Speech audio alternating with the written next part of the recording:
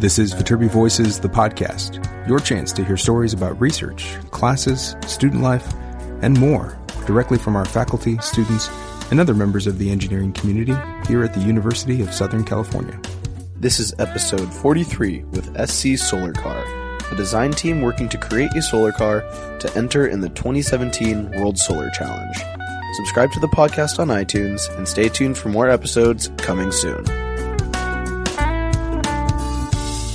All right, welcome back into Viterbi Voices in 2017. This is episode 43. 43. All right, for episode 43, the first episode of 2017. It's been a little bit of break, so apologies for all 10 of our listeners out there. Hey, I looked the other day. We had 100 plays within the last 24 hours of our last meeting. We have a lot of listeners, which is a lot cool. It was really cool. I just make fun. We're doing some good stuff out there. But welcome back in. Hopefully everybody had a great holiday break and enjoyed themselves. I know, Alex, you've been back now for... This is the end of the second week. It's the end of the second week already? I didn't even know. It's been crazy. It's been crazy. But we are getting back under, getting our feet under ourselves and getting some episodes up and running. We got a lot of recording scheduled. In this episode, we are discussing USC Solar Car. Yeah, Solar Car team. And this is a newer team that was established actually in 2014 officially. In the spring semester, kind of did a little bit of work. I guess it was my freshman year when they started kind of doing their work, and now they're fully up and running. And what SC Solar Car is doing is building a solar car for a design challenge / car race. Yeah, and it's in Australia, and basically what you do is you have all these teams. They're mostly college teams. From all around the world that go and compete with their different solar car designs and the World Solar Cup or something like that? Yeah, and they travel all the way from the northernmost tip of Australia to the southernmost tip over, I think, 8 days. A course of 8 days, driving 8 to 5. Obviously, they need a little bit of sun to keep the car running and then sunlight, recharge it at night. But it's this big trek, and it happens, I believe, every 2 years, and it's this big deal. Yeah, they said the race is going to be happening in October of 2017, yes. So they're gearing up for that. They've been working really hard to just the logistics of getting a team together and then figuring out what their design's going to be, then working on workshop space, and now they got the chassis built. Right now they're trying to figure out the rest of their details so they can get a car ready to go, but it is a complex team. Daniela and Madhav are going to tell you a little bit more about how they got started, the work that they do, the fact that, this is involves lots of different types of engineering students and some non-engineering students to kind of put all of their efforts together and hopefully get this car ready and get a team of students down to Australia for the competition. They're looking for jockey types, as they said. That's right. You have to listen to that part. They're looking for jockey types to drive the car. So, and also still needing lots of donations, for parts and money to finish up this project. So, I encourage you all to check it out and listen to it. And if you're a current student here at USC and you're looking for a design team to get involved in, they definitely can use the help as they are one of the younger ones, here on campus. So, what about our applicants? Our applicants. Oh yeah. What should I say about our applicants? I guess, is there anything you can say? Is it too early? It's a weird time right now. So that's a good point. Thank you. We wrapped up our application deadline, this past Sunday, which was January 15th. That was the final application deadline for first year applications. All of the stuff kind of keeps trickling in, the processing from the Common App and stuff like that. So right now I don't have exact numbers. I do know that we have broken another record. We have just about, I haven't checked today's numbers, 12,000 applications to the engineering school. To put that into context, last year we had 11,000. The year before that we had 10,000. So we've been gaining up and up and up every single year, which is great. There's a lot of great interest in the program. But what people should know is that likely is going to mean that it's going to be even more competitive to get admitted this year. And so that doesn't make us happy necessarily, but it is a fact. What people should know is that we are slightly increasing our freshman class for 2017. And so where last year we were looking to enroll 410, for 2017 we're going to be enrolling or seeking to enroll 450. So a slight increase of our freshman class that hopefully doesn't really necessarily make this place bigger, but it at least gives a few more people some shots to come in. So we are actively reading applications for all the students that applied by the December 1st deadline. Next week, they will hear back whether they have been named a scholarship finalist or not. Exciting. Yeah, I know. The scholarship finalist notifications will be going out from the university on Monday. And then those that were unable to be chosen as finalists will be notified next week as well that they were unable to be chosen as finalists, but they are still in the running for admission. And all applications that have applied for first year admission will receive notification of their admission decision by the end of March. So you just got to sit tight and wait for that, and we'll get in touch with you. And we prefer traditional U.S. postal mail, so it'll be in the mail. But yeah, no, that's a good point about our applicants. That's what's happening right now. If you're a transfer student, there's still time to apply. The application deadline for transfer students is February 1st. So if you are currently enrolled at a college or university and you had already graduated high school, then you can apply as a transfer student, and that deadline is February 1st. And there's more information always on our website at viterbiadmission.usc.edu. So with that, let's just hand it off to Daniela and Madav to talk a little bit more about the USC Solar Car team.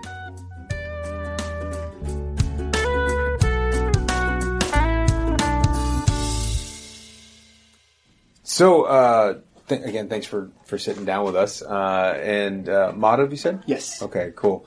What year are you? What do you study? I'm a senior, chemical engineering, and I'm doing my PDP as well. So I've got accepted last semester before that, and so I'll be here for another year. Cool. Yeah. Good stuff. Progressive degree in chemical engineering as well? In materials engineering. In materials engineering. Okay, great. Cool. Where are you from? India. I'm an international student, so... What part of India? North New Delhi. Okay. Yeah. Great. Very cool. Yeah.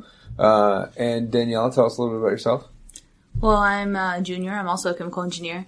And I'm studying, apart from that, my emphasis is nanotechnology, and I'm also studying computer programming. I was born in Israel, and I moved to San Diego, California when I was 8 years old. Wow. Very cool. Oh, what part of San Diego? Carmel Valley. Carmel Valley. Okay, great. And where in Israel were you born? I was born in a suburb of Haifa, which is one of the major cities. Wow. Do you ever get back? I've been back a few times. It's kind of hard to do. It's pretty expensive. And yeah. Big trip. It is a big trip. It is a big trip. Mm-hmm. So, Daniela, Maud, you guys are here because you are talking about USC Solar Car. Yes. And it's a student organization designing and building a solar car for a competition. Is that right? Mm-hmm. Tell us all about it. What's going on? So this is a full-size street-legal car that we're designing and building pretty much from scratch. Wow. And we're interested in one of two competitions right now. We're gearing for the World Solar Challenge, which is an event that happens every 2 years, and it's in Australia. Really? Yeah, so the competition goes from the topmost point of Australia to the bottommost point. It's about a 3,000-kilometer race that spans over about a week. And we're team members are supposed to... It's a week-long race? Yes. That's right. Teams go from 8 a.m. to 5 p.m. Every day, obviously because we need the sun. And we're supposed to pitch tents. When we're definitely supposed to stop at 5 p.m. and we pitch tents and we stay the night, do any adjustments to the car if required, any changes made that need to be done, and we start again at 8 a.m. the next day.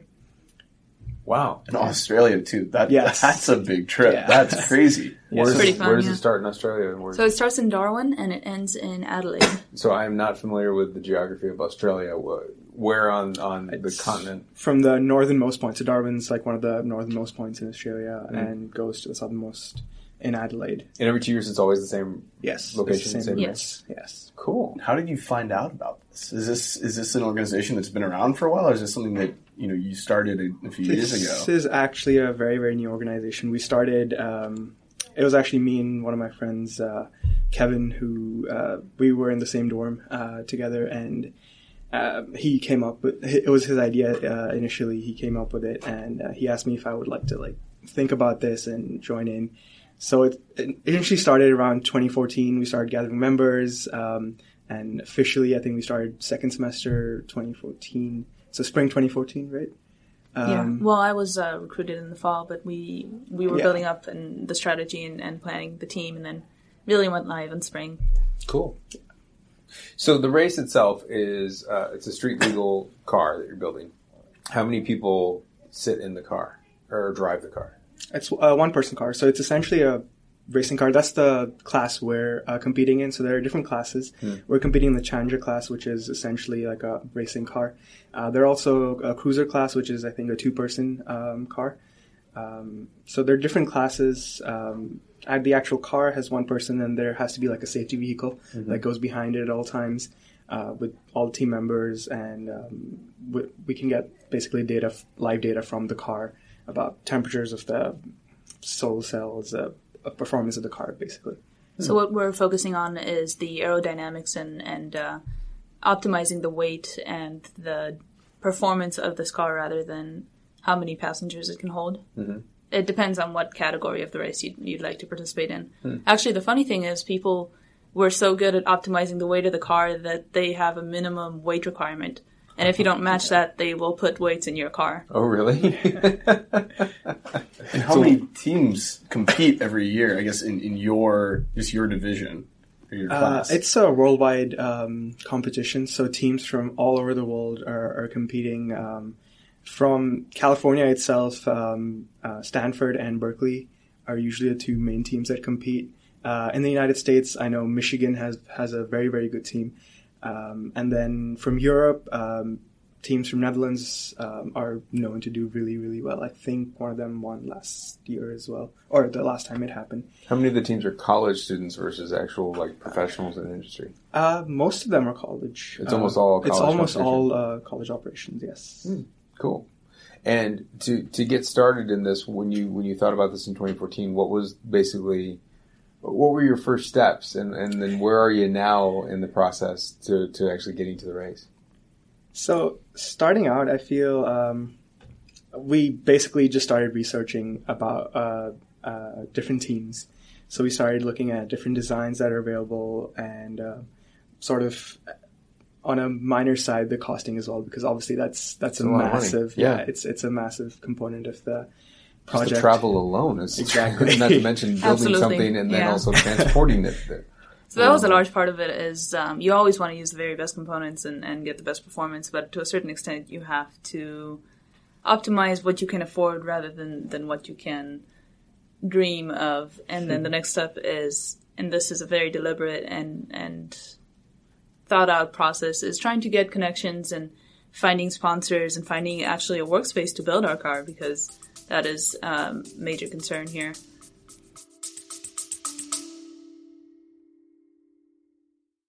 Hey, y'all, sorry for the interruption, but I wanted to let you know that we have a number of campus visit programs available to you right now. If you want to check out what campus is like, if you want to learn more about the Viterbi School of Engineering, go to viterbi.link/visit. That's VITERBI.link/visit, where you can learn about our Viterbi visit experiences that happen on most Mondays, Wednesdays, and Fridays. We have some virtual events that happen on occasional weekdays and occasional Saturdays. Plus, we have some transfer virtual admission sessions where you can learn all about how to get those courses ready for transferring. We want to meet you. We will have lots of opportunities to do it, and it's happening all summer long, but get your registration in now at viterbi.link/visit. Hope to see you soon. Yeah, so we went about the process. So initially, actually setting up the club, getting all the recognitions through Viterbi, through USC, and then starting out with initial sort of research. So initially we had different teams, say we had mechanical team, electrical team, and the systems team working on, obviously mechanical team was working mainly on the chassis, so the initial structure of the car, what kind of materials would we need to build it, what kind of design would we need, what kind of software do we need to design it. Electrical team is obviously working on the battery systems, the motors, what kind of solar cells we need, how are we going to actually make the connections to how are we going to join it to the chassis. And the systems team was working on preparing a program to measure the performance of the car. So these were the three main teams, and then obviously we had the business team working over all these teams, figuring out what they need and how we can get them and what are the other sources of funding we can get. Yeah. And this has been a great experience for our students too, because we do a lot of computer-aided design and different analyses of our model. And if you're, for example, in the strategy team, you do a lot of programming with different components of we call it strategy because there's an element of optimizing when you would want to head out, for example, when the sun is at its peak and things like that. But processing, for example, the temperature outside, because we do have temperature requirements, things like that. So it's been a great way for people to apply their skills and to learn new skills with a real world problem. With the solar cells, are you just buying solar cells from other manufacturers, or are you working to kind of create new versions of them?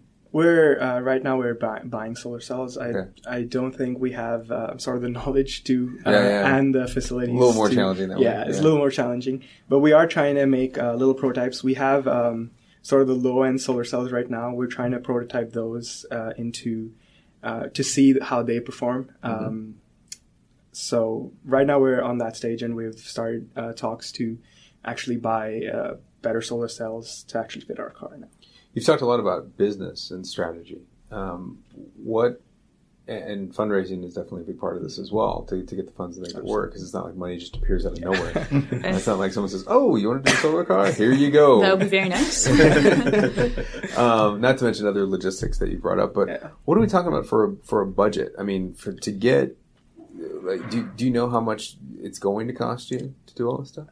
We've estimated somewhere between $80,000 to $100,000. $80,000 to $100,000. Yeah. Just a small little smidge.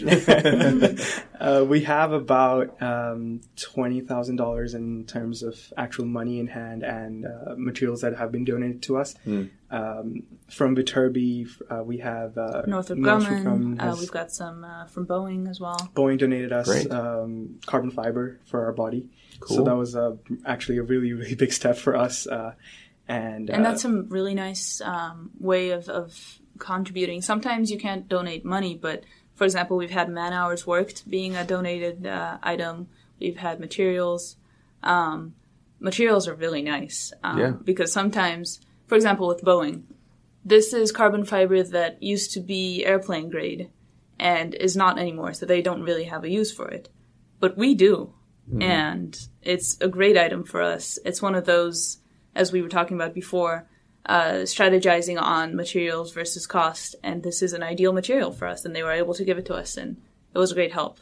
That's awesome. I'm sure Boeing carbon fiber is no cheap piece of material either. So we were estimating somewhere between like $8,000 to $10,000 worth of carbon fiber we got donated from Boeing. Yeah, that's amazing. Yeah. So where are you guys working? Where is your workspace right now? It's behind Carpillion Hall. There are little trailers. There are two trailers there.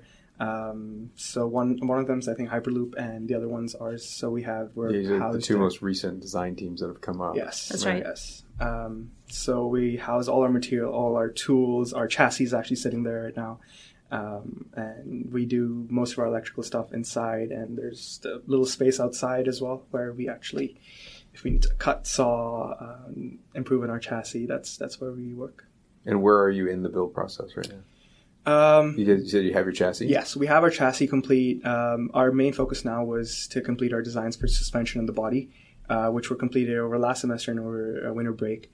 So that's been done, and now we're working to fabricate our chassis. We're working with Kill Stress Designs, who were kind enough to actually build our chassis for us. One of our team members, Oliver, he has some relation with owners of Kill Stress, so he was able to go up there and help them, or help us actually, get our chassis made and according to our specs. And now we're working with them again to make our suspensions, and we've started fabricating our chassis, making little prototypes of the carbon fiber layup process, trying to understand what kind of curing temperatures we need, what kind of a curing cycle we need. So that's our next step going into the semester now. That's cool. How is your design different from other designs out there? I mean, you said that you visited a lot of teams or you looked at what was going on. At the end of the day, when the race comes, do all the cars look the same, or what's different? They're pretty much the same. Essentially, all of them have some sort of a variation of a teardrop design, or you can consider it like a eye, so that it's a curved top to maximize sort of the area on the solar cells for the sun, because the sun's going to go throughout the day. And then there's a little bubble for the person to sit in. So most of the outside of the car is really determined by aerodynamics and maximizing the area for the solar panels. As to the circuit design, I really wouldn't know whether it's all the same.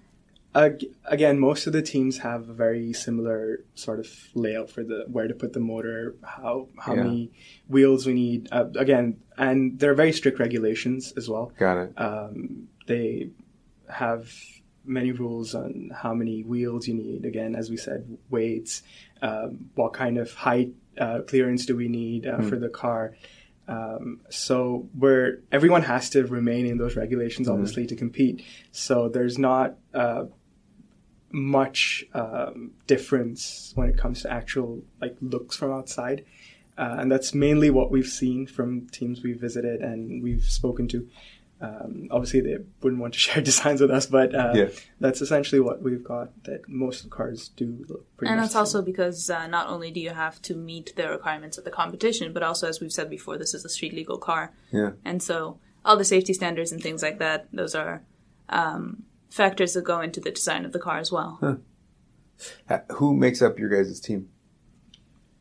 We're actually a pretty diverse team. We've got a surprisingly high amount of females, as well as you would expect in a design team like this to have a lot of mechanical engineers and maybe a lot of electrical engineers as well. And we do have quite a bit of them, but we also have a few philosophy majors. We have a lot of, as you could tell, chemical engineers even in the leadership here. And so really we take mostly engineering students, but really anyone who's willing to learn and put in the time to work with us on this and to gain some new skills. That's great. How many people? We're about, our board's about 10 people, and each sub-team has about 5 to 6 dedicated members, and there are 4 teams, so about 30 to 40 That's people. Great. That's really cool. We're dedicated into working. Do you guys have a schedule that you tend to work on the car, or when can we find you out there working? Is it all not today, definitely. Not today, definitely. But we have weekly general meetings where the entire team or whoever can show up, pretty much, they come together, talk about what everyone's doing. So we give updates for every sub team, and we talk about our plan and sort of logistical and admin stuff with them. And then each sub team has their own sort of workshop time, which is again varied throughout the week. Mechanical team has theirs Monday nights and Thursday nights, so that's when probably you'd see us working outside CAP. If there's not too much work in the workshop, if we're designing, sort of researching still, then we tend to stay in CAP. We usually reserve rooms in CAP because it's closer to our workshop. And we've always worked with this design because it's very important for us that there's open communication between the different teams. So you do meet with your own team and you work on the specific tasks, but you also get that big picture every week to see what everyone's working on and to be able to understand how the car works in aspects different than what you're specifically working on. It's really cool that you have all the different types of engineering majors all working on it, because this is definitely a project that requires everyone. You can't just do one. The interdisciplinary aspect is really cool, because a lot of design teams you have a lot of the same people working on very similar tasks, and this is taking it from all over the place. Is it strictly student led and run, or do you have any faculty sponsors that kind of help you out, or is it more of the all of you doing the legwork? The only thing, in order to be registered as a club here in Viterbi, we do have a faculty advisor, and I think she's been able to help us out with materials sometimes from her lab. It's Alice Parker. Oh, yeah. And very involved in solar. But other than that, it's very much the designs, the plans, the timeline are all set by the students. So it is all pretty much all you guys, which is cool. It's awesome. Right. Yeah. What got you two individually interested in getting involved in solar car, especially as someone going into chemical engineering? So most people would think, oh, that's a car competition, right? And they don't assume. But I know there's different links than that. But I'm just curious how you saw yourselves getting involved or having this passion. Personally, for me, it was sort of twofold. I've always been interested in sort of the renewable energy aspect of it. That's one of my major interests, and that's what kind of drew me into it initially.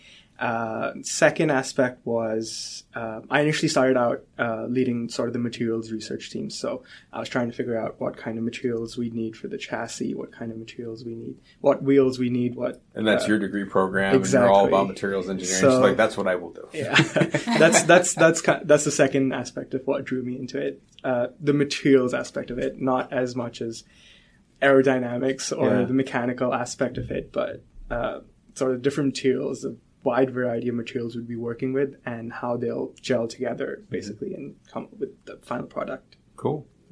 When I was recruited to the e-board of this team, it was my second week on campus, and I had just come in from high school where I was a co-founder of a robotics team, and I really enjoyed the design process. I went to Torrey Pines High School. Torrey Pines, yeah. Yes. And it was a great process designing and building with my peers and competing. And we actually got to the World Championship. And that was something that I really liked and really missed when I started, exploring my classes and the opportunities on campus. And having heard that it's not a team that would only take one major and that anyone who's willing to work and to learn would be able to gain these new skills, I really, really like that idea. It's like that next level beyond what robotics was. Absolutely. Like, especially because robotics is like, okay, here's what you're going to build, and you guys can go build it. Now this is like, okay. Go free. Yeah. Good luck. We'll see you there. Pretty much, yeah. Now, the competition's this year, right? Yes. Okay. It's in October. October 2nd week, I think. That's when the competition is, October 14th. Wow. So it's coming up fast. 9 months. Yeah. Our plans now, obviously we've started ramping up our process now, and we hope to have our car essentially done by the end of the semester. Throughout the break or summer break, we hope to sort of test it, improve it. A lot of us are seniors, so we hope to sort of stick around for a while to kind of complete the car. And then I think we have to ship it. We're planning to ship it sometime in July, August, because it has to be there before, because there's a very extensive screening process that goes through before the competition. So a couple of members and the car need to be there about, I think, 3-ish weeks before. Wow. You'll be in Australia for 3 weeks. Yeah, not a bad deal. Yeah. How many members are you planning on sending to Australia? Well, our first goal is to actually complete the car. So a lot of it is dependent on if we actually get the car done. We want to have several drivers so they can alternate throughout the day. That's very important. Yeah. I have so many questions about the actual day that I want to get to. Go ahead. Sure. So apart from that, there's also a requirement that you would have a car driving in front of your race car and a car driving behind, just so that the other cars on the Australian highways don't get very weirded out when they see this. There's a UFO behind them? Absolutely, yes. So according to that rough calculation, I would say maybe 10 people. Yeah. That's what we're planning, 10 to 15 people. And you have to raise funds to get that going. Yes. Yes, definitely. Wow. That's a lot of work to do in 9 months. Do you think you're going to make it? I believe so. I think we have really good members, and we're definitely really pushing hard to get this car complete, because it's been a pretty long and tough journey so far, and we can see sort of our goals there now. With the designs ready, we just need to actually spend time in the workshop and start building stuff. So I think we can get it done. It's going to be an uphill battle, but yeah. I think this is great experience for anyone who would like to start a startup at any time. It's very much the same process. Trying to get funding, getting this product through, having this timeline, and I think we got this. What are the biggest hurdles you've run into that you've had to figure out, like a curveball, and you're like, whoa, this is not what I expected. Maybe this is not something I was prepared for, that you kind of worked through and were able to learn something from? I guess our initial initially was just sort of establish ourselves, get sort of on the good side of Viterbi, so to speak. And then our next battle was actually getting workshop space because we needed stuff. We needed stuff to put our tools in. Once our chassis was done, we needed a place to put our chassis in. So according to me, the workshop space, getting that was one of the biggest sort of challenges, and thankfully Viterbi helped us a lot with that, and now we are situated there. Obviously, secondly, funding was naturally a massive ongoing problem. Yes. I think in terms of design, we've had a pretty good run. We did have standards have changed over time, so we tweaked our design to match them. But other than that, it's been pretty good.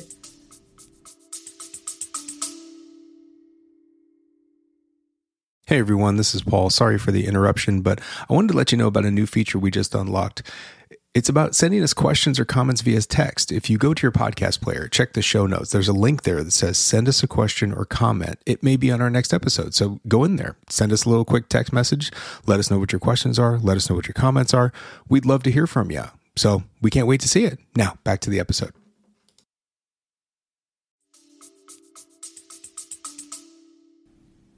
Okay. Now, I'm assuming this will be listened to also by some of our current students, and do you have space for other people to join your team? Do you have things for them to do if we have some current students that are looking to join a design team? Absolutely. We're always looking for new members who are willing to put in the time and effort into it. We have a journal meeting coming up this Thursday, right? Yes, on the 26th, I think it is. So, and also we have a website where all our details are posted. Our journal meeting is probably going to be in CAP somewhere at 6:37. Mm-hmm. We're not really sure of details yet. We're still waiting on, I think, room reservations. Mm-hmm. That's right. But that'll be basically sort of our semester intro session. So anyone can just come to the meeting? Yeah. Maybe look you up on your website? Yes. Absolutely. USCSolarCar.com? Yes. That's right. It is. Okay, cool. Good stuff. Now, I am so curious about, and I know you're not there yet, but I'm curious how the 8 to 5 works. And I guess the best thing is to be, because it is a race. It's whoever completes it the fastest. Right. Well, it's essentially a distance race. Okay. Because there are a lot of teams that don't end up completing it at all. Got it. Some teams break down in the middle of it. Motor problems, battery blew up, or some solar cells not working. So the concern with the time constraints is that we are entirely solar powered. And so not only do you have to charge when you're driving, but you do have to stop before the sun goes down, ideally, so that you have some time to charge your batteries up and be ready for the next day. How long does a charge take? So like, let's say in an ideal situation that you're going to drive all day and the sun's going to go down. How far do you need, or how much time do you need to leave for that charging session? I think it's about 4 to 6 hours-ish. So that's essentially the night we'll be working on.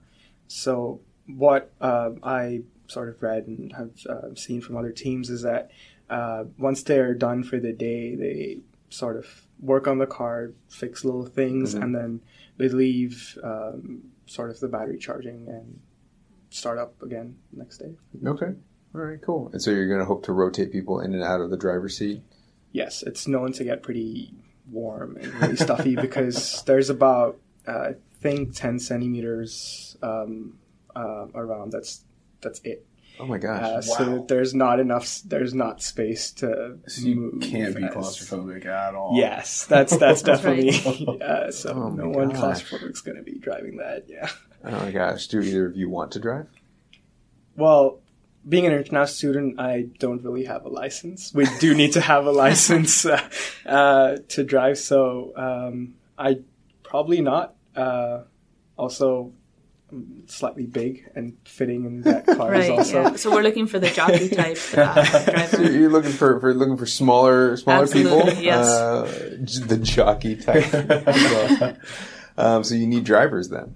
Yes. Mm-hmm. Okay. All right. Good. So, for any of you out there that are short and like small spaces and want to go to Australia, then I guess... And like driving fast as well. And like driving fast. So, how fast is it going to go? It is a highway car, so it's not going to... We're not going super fast. This is not NASCAR. But I think the top speeds are... Like, the really, really good cars can go up to, like, 80 to 100 miles an hour. Wow. But usually teams average about 30 to 40 miles an hour, which is still pretty good. Especially to be 100% solar. Yeah. That's really great. Mm-hmm. Very cool. I mean, they allow you to go that fast, even... like, I don't know Australian highway laws or speed limits. You're allowed to just, haul off and go 100 miles an hour? Yeah, there are a lot of teams, or again, those are like established teams that have been doing this for so long.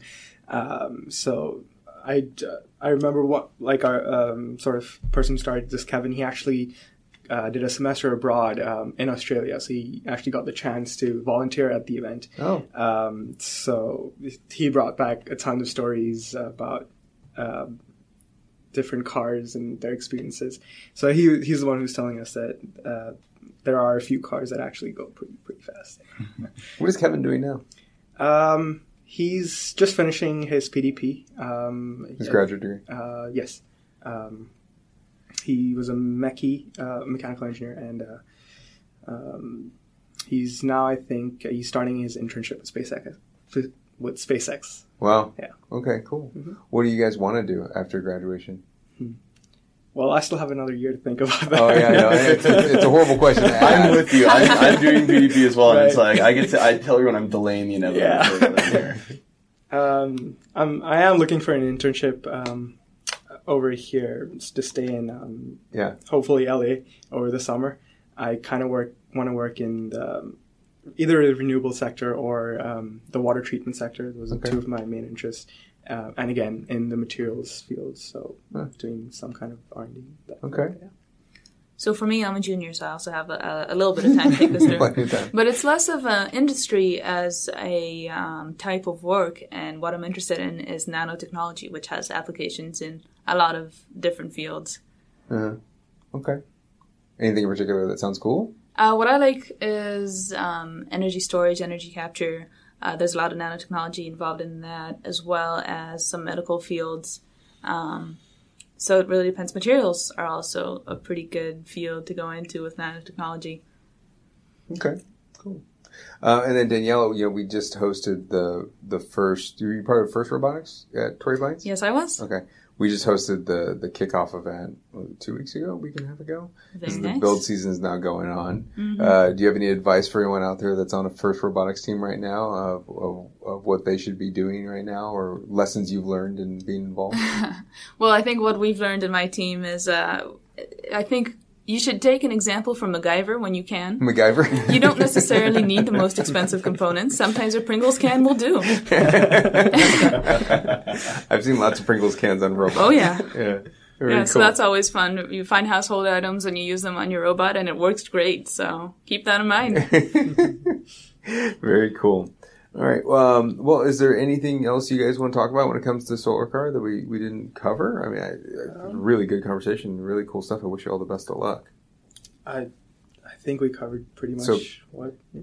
Okay. People can find you at uscsolarcar.com. Absolutely. Anywhere else? Right. Anything else you want to promote or tell people sponsors? Sponsors. Yeah, if there are any sponsors listening, we're happy. There's a sponsors tab on our website. Okay. We'd like to thank Northrop Grumman and Boeing and Killstress, Yes. as well as Viterbi. So cool. So you definitely need money. We know that. But is there any other types of materials that you need right now, or that you can foresee needing? Obviously, plane tickets. That would be very nice. Well, right now we're looking into actually getting an oven and a freezer. For our carbon composite curing. So our carbon... Is it like pizzas? Or our carbon fiber is actually sitting in a freezer space about a 2-hour drive away right now. Wow. So we need to get that here to actually start using it. Is it just a standard freezer, or is it? Yeah, essentially it's a standard freezer. A little bigger, I would imagine. Yeah, obviously it's bigger. So the rolls of carbon fiber are fairly large. So we have like rolls of carbon fiber. It's pre-impregnated with resin, so that's why it has to be kept in a very low temperature so that the resin doesn't harden up. What does Rocket Lab do? Don't they? No, they don't use carbon. No, they use fiberglass. They use carbon fiber for their nose cone. For their nose cone? So we have spoken with them, but again, they don't use pre-preg, so they don't have too much freezer space. Oh. They have resin, and they actually do the entire process with it with dry carbon fiber. Okay. So I'm actually speaking with. I'm trying to reach out to Dr. Nutt's lab as well because they do a lot of composites work. Yeah. So I'm probably going to ask him if we can sort of put. How big does that freezer need to be? Well, I'm guessing we'll bring like rolls out, so I don't have exact dimensions, but decently big. Again, not really sure, not exact. Do you have an item that you would compare the size of a roll to? I can't think of one right now. Is a roll like under 6 feet? Yes, you can say about height, 5 feet probably. Wow, that's a big freezer. You basically need like a deer freezer. Yeah, that would be nice actually. If anyone out there has a spare deer freezer and wants to donate it, we're here for you. So the fridge or the freezer will keep it at that temperature. Then what do you use the oven for? It's for the curing of it. So once we've sort of laid it up into the mold we need, it has to reach about close to 80 degrees Celsius, 80 to 100 degrees Celsius, for it over about 3 to 4 hours, for it to actually, so the resin can harden and we can actually get the shape we need. And how big do you need that oven to be? Well, that's one thing we're considering with the designs. We could either make small parts and cure them individually. Ideally, we would like to make the entire shell and cure that at one time. Obviously, an oven that size is not practical at all. So, how big is the ceramics kiln? I don't know. Looking at you, Mr. Pottery over there.